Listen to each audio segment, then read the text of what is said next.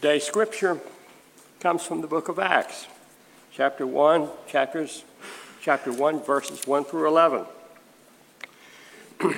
In the first book, Theophilus, I wrote about all that Jesus did and taught from the beginning until the day that he was taken up to heaven, after giving instructions through the Holy Spirit to the apostles whom he had chosen. After his suffering, he presented himself alive to them by many convincing proofs, appearing to them during 40 days and speaking about the kingdom of God. While staying with them, he ordered them not to leave Jerusalem, but to wait there for the promise of the Father. This, he said, is what you have heard from me. For John baptized with water, but you will be baptized with the Holy Spirit for many days from now. So when they had come together, they asked him, Lord, is this the time when you will restore the kingdom to Israel? He replied, it is not for you to know the times or periods that the Father has set for his own authority. But you will receive power from the Holy Spirit when the Holy Spirit has come upon you, and you will be my witnesses in Jerusalem, in all Judea and Samaria, and to the ends of the earth. When he had said this, they were watching. He was lifted up, and a cloud took him out of their sight. While he was going, and they were gazing up to heaven, suddenly 2 men in white robes stood by them. They said, Men of Galilee, why do you stand looking up toward heaven? This Jesus who has been taken up from you into heaven, will come in the same way as you saw him go to heaven. The word of God for the people of God. Thanks be to God.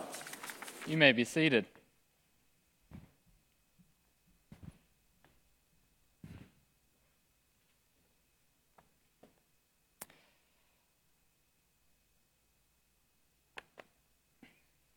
So on May 21st, 2009, so what's that, 14-ish years ago, if I did my math right? 14 years ago, I had to go to the University of Montevallo gymnasium, auditorium type place for graduation practice because we graduated later that night from high school. And I remember getting in there in that auditorium and just being so excited because for 18 years in my life, I had waited to get out of school. Internally, I had waited and waited because I just was not a fan of the whole studying aspect. I wasn't a fan of having to wake up early in the morning and go and listen to different lectures by my teachers. I definitely didn't like taking notes because my hand started hurting. I couldn't read it even when I wrote it, so, it was just a mess. But that anticipation, I got there, and then I finally got to that moment where I was like, okay, I've made it. Like, this is it.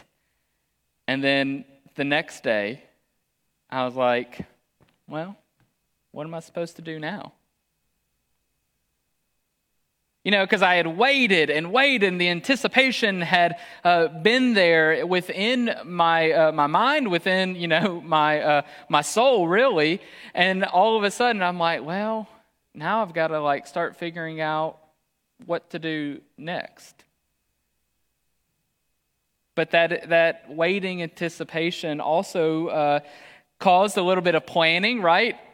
Planning on what would be next, and then realizing that plan was so far off from what actually would happen. That time in our lives, that anticipation, we all have seasons in which we're waiting for something. Whether it is waiting to graduate high school or some form of education, whether it's a promotion, whether it's waiting to find our future spouse, or be able to just wait and get a new restaurant that's opening up within a closer proximity to us. We wait and we wait and we wait, and then that anticipation, we get there and we are like, well, what's next? Or the worst is when all that anticipation, all that waiting, all of the assumptions that we have that we think are going to happen are nowhere near what actually happens. And we see that today within our scripture reading. We see where, Jesus has been resurrected. And so we have this Jewish community that has been waiting and waiting and waiting for the Messiah. And then now that Jesus has come, Jesus has fulfilled the prophecy that was before them. They're sitting there, right? And they ask Jesus, so are you not going to, restore the kingdom of Israel now? Isn't that supposed to happen? They're kind of scratching their heads, because, again, they kind of think this is what we're supposed to be doing right now. I've been waiting and waiting. Our ancestors have been waiting and waiting for this moment. So, yeah, maybe. And we see Jesus as they ask, he replies and shares with those individuals who are questioning and wondering, what's going to happen, and essentially, slow your roll. There's still waiting to be done. And so after all that anticipation, after all of that, just finally getting to see this Messiah that our ancestors and that we have been waiting for the kingdom of Israel to be restored, now we got to wait some more? Really? And then as it continues on, Jesus is also, on top of having to wait even longer to see the kingdom of Israel be restored, Jesus is ascended into heaven and is no longer walking alongside with them.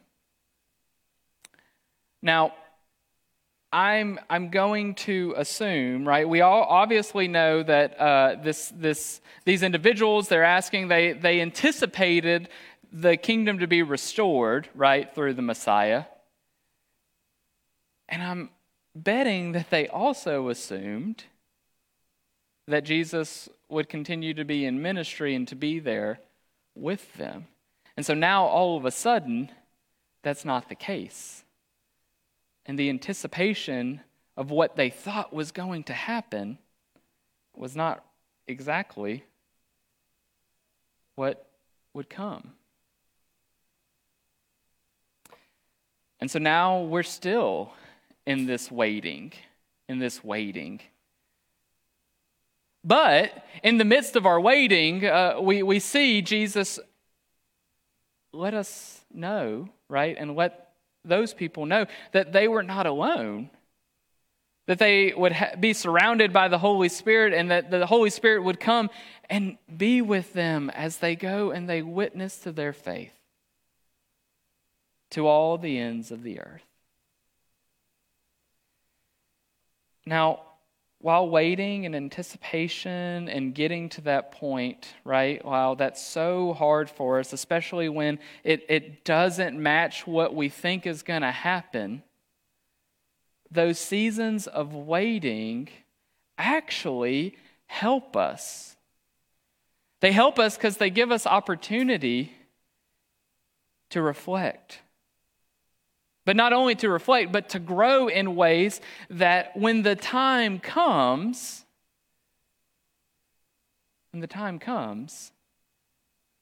we are more effective in sharing. More, hopefully, we'll have heard of who God is in the world, heard of what Jesus has done for all of his children. Right? We in that moment and those times of waiting, we get to share about the good news that has happened, but the good news that is coming.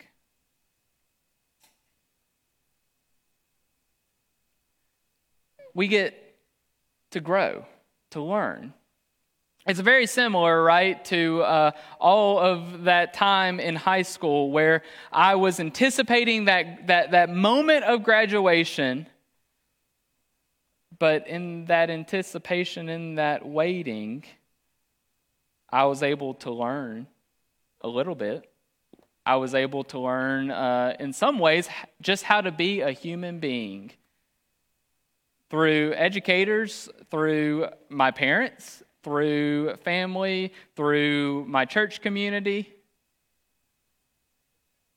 In that time of waiting, I was able to grow and to grow more into who God had created me to be, just like every one of us has, right? You know, in that time of waiting, in any time of waiting, we have an opportunity to grow and to learn so that we may better serve and be God's presence in the world. Now, that's really hard. That's really hard because we don't like to wait. We are an impatient society. I know for myself, like I want to know now. It's like when you have a question. I didn't bring my phone out, but you can just type in the question into your phone, and then all of a sudden I've got an answer. I don't have to wait. I don't have to go find a professional person in whatever field the question may have been in. And so that anticipation, that being patient is difficult. But as we are patient and as we grow, it almost becomes more impactful for us because we also have learned how to appreciate more of what is coming and what it took to get to where we are going. And so as we continue to wait in the different seasons in our life, as we continue to take those moments of waiting to grow, as we continue to anticipate, my hope and my prayer is that we continue to use that growth, to use that patience, to share God to all that we encounter in ways that we didn't think was possible, in ways that we never imagined we could. That way, when the great and exciting news that we continue to anticipate in Christ coming back into the world, more people will know of that love, of that grace, of that presence, of what is coming. And so as we acknowledge and know that God and Christ, that Christ is no longer walking alongside of us, and acknowledge that the Holy Spirit is surrounding us, may we go out and do as Christ has called for us to witness in Jerusalem, in all of Judea and Samaria, and to all of the ends of the earth. Let us pray. Almighty and gracious God, Lord, we just thank you for every season of anticipation, every season of waiting that you put before us. And in the midst of the anticipation, in the midst of the waiting, we ask that you help us so that we may grow, in our faith, in our understanding, and that we may be able to go and to better witness to all the ends of the earth, just as you have called for us to do in this time of anticipation and in this time of waiting. So, Lord, we love you and we thank you. It's in your Son's name we pray. Amen.